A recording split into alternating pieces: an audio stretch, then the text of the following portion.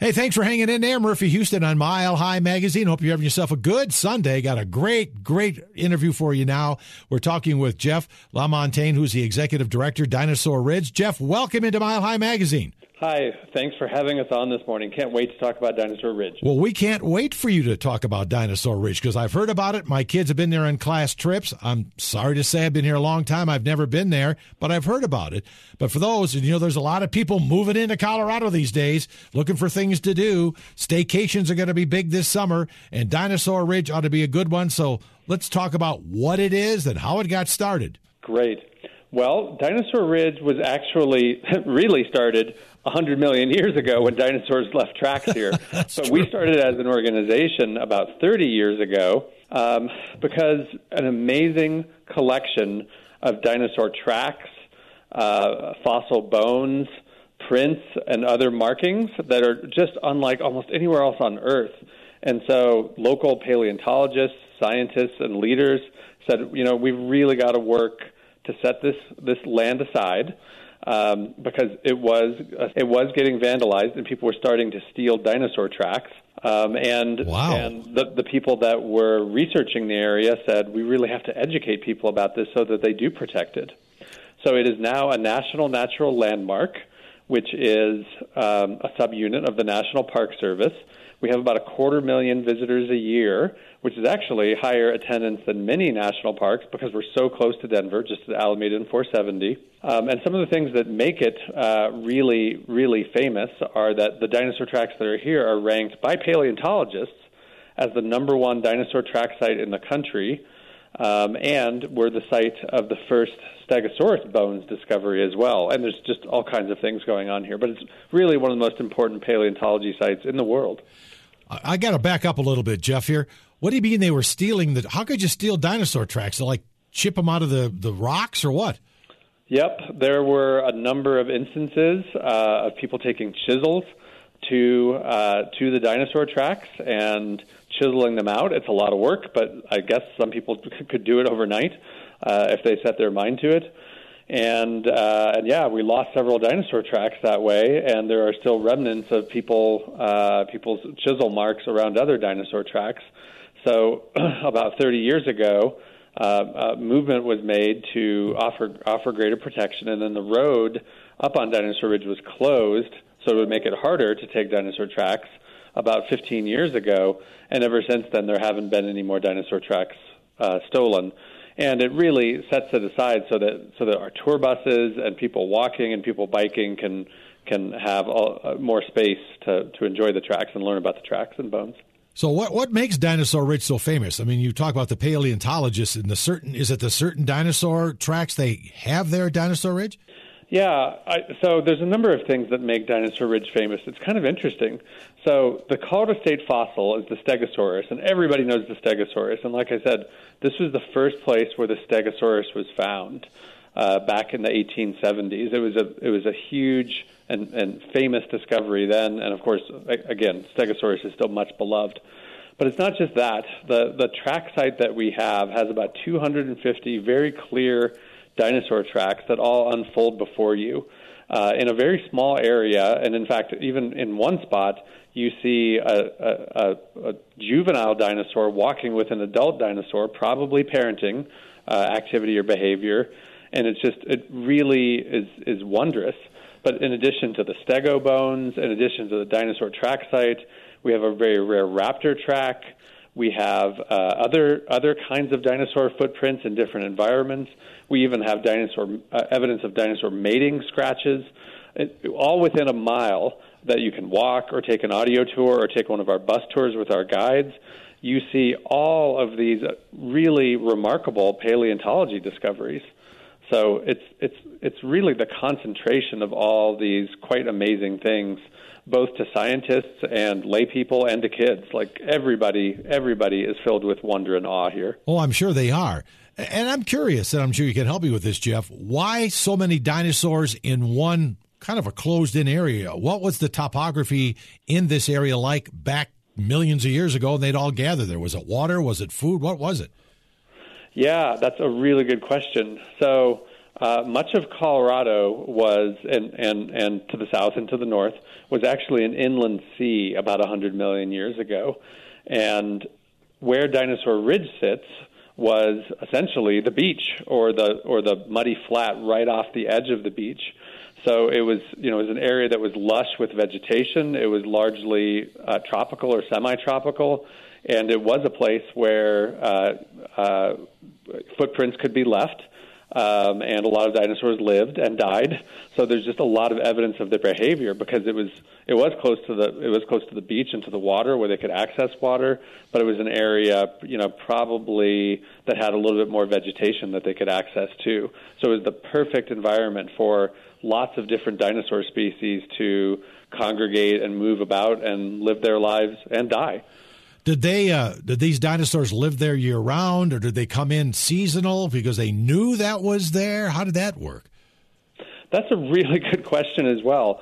I think we don't know that for sure, and that's one of the great things about Dinosaur Ridge is you can come and learn what we do know, and then what we think, and then make your own hypothesis, and really wonder about what their lives and deaths were like.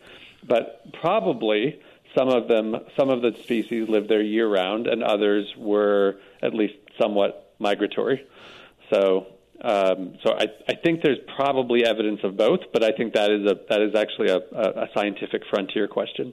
Well, that's interesting. And who was responsible for protecting the soil of the dinosaurs? Was it a president? Was it a governor of Colorado at the time? Who made that? Well, in 1973, it was designated a national natural landmark by the National Park Service.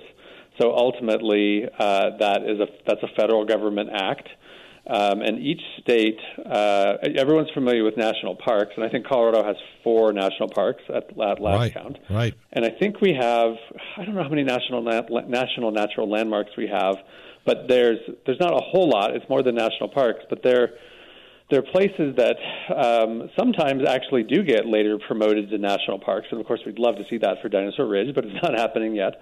But in the meantime, the federal government has said this is such a distinctive place that tells an important natural history story that we want to make sure that we're doing everything we can to preserve it. And so when it was designated as a national natural landmark, the county, Jefferson County, then was charged with providing more protection for it, and it led to the closure of the road, which discouraged vandalism and theft as well. Good idea there. Talking with Jeff LaMontagne, who is the Dinosaur Ridge Executive Director. So, like so many people that I talk to on Mile High Magazine, Jeff, we talk about how did the pandemic affect you, and everybody's got a story. So what's Dinosaur Ridge's story about the pandemic? What did it do to you guys? Well, I mean, it was tough for a while. We, like everyone, we fully closed down. We had staff furloughs and cutbacks. But the overused but true word of the pandemic for businesses, including nonprofit businesses, was that we pivoted and we adapted. And so coming out of the pandemic, we have a very popular new audio tour. Lots of people wanted to get out, and they found walking Dinosaur Ridge to be a great way to get out outside and explore in a socially distanced way. And so our audio tour has been downloaded thousands of times this last year. It's been very popular. We also instituted a special Walk with a Geologist program that's maxed out at like 10 people. Again, that could socially distance. And our normal bus tours are great. You get a 45-minute personally guided tour with just, a handful of other people with one of our tour guides. But our Walk with a Geologist is a longer experience. It's 2 or 2.5 hours where you get to slowly walk and look at the bones and the tracks and other dinosaur evidence with one of our trained geologists. So that's kind of new coming out of the pandemic as well. And then we've put together some virtual tours, which you can preview on our website, which is just dinoridge.org. A lot of times schools and other organizations preview and utilize our virtual tours. But we have pre-recorded virtual tours. We'll even do live virtual tours for some audiences where they can log in from another place, even out of state, somewhere else in the world, and we'll take them over the ridge and show them things live. Well, so those are some of the things we've done. You guys must be really busy out there. Holy cow, you're doing all these things. How do you keep up? We keep up largely because, well, there's a few things. One is we do get funding from SCFD, the Science and Cultural Facilities District. They fund arts and sciences organization around Denver, and they significantly support us. So thanks always to SCFD. But we do a lot of our tours we don't charge for. A lot of our tours we do charge for. So for our bus tours, we charge for those. We have a gift shop and those things. And we even have an online gift store. That's another thing we started during the pandemic. People are ordering dino gear online. But those things do help fund us. We are largely self-sustaining. Wow, you guys are doing great. Now, is it important, I'm thinking, with all the people you have out there over the year, do you make a reservation, or is it okay just to kind of walk up and let's go? Almost everybody walks up and let's goes. So a lot of people just come out and walk. Again, we have people taking the audio tour. But most people that ride our buses do come out and just make same-day reservations. For the most part, if you walk up, you'll be on one of our bus tours in a few minutes, or, it may be a half hour, but in that time we have an exhibit hall and our gift shop, and most people just enjoy hanging out. But yeah, we're hardly ever backed up. People can make a reservation. You can make a reservation between 1 and 7 days before your bus tour by calling our number, which is 303-697-DINO, 303-697-DINO.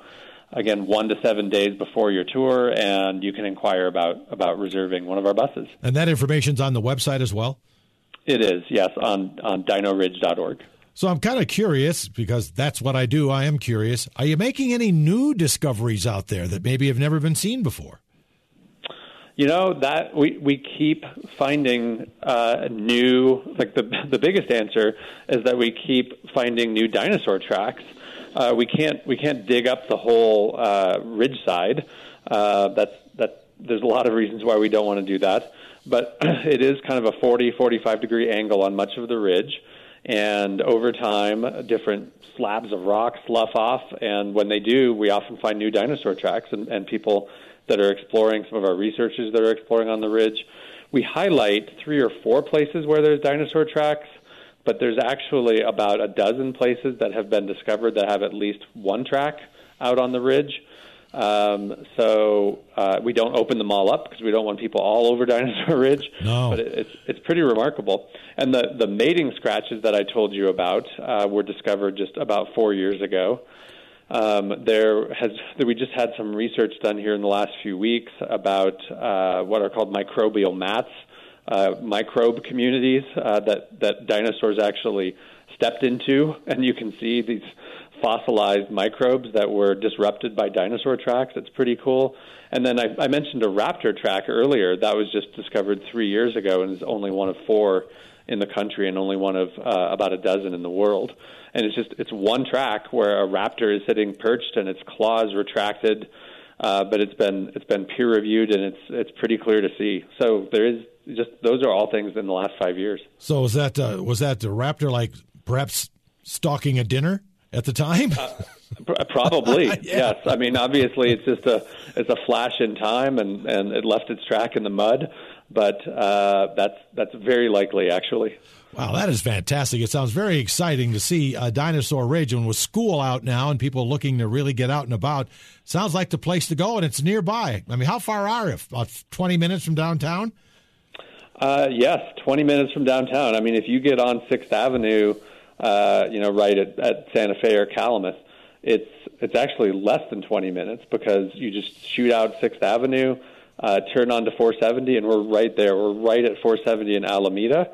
So, yeah, I would say less than 20 minutes from downtown. Oh, that's fantastic. And really not much more than 20 minutes from anywhere other than, I guess from Aurora, it's probably 30 to 35 minutes. But everywhere on the west side of town is 20, 25. And you got 470 right there, makes it pretty quick.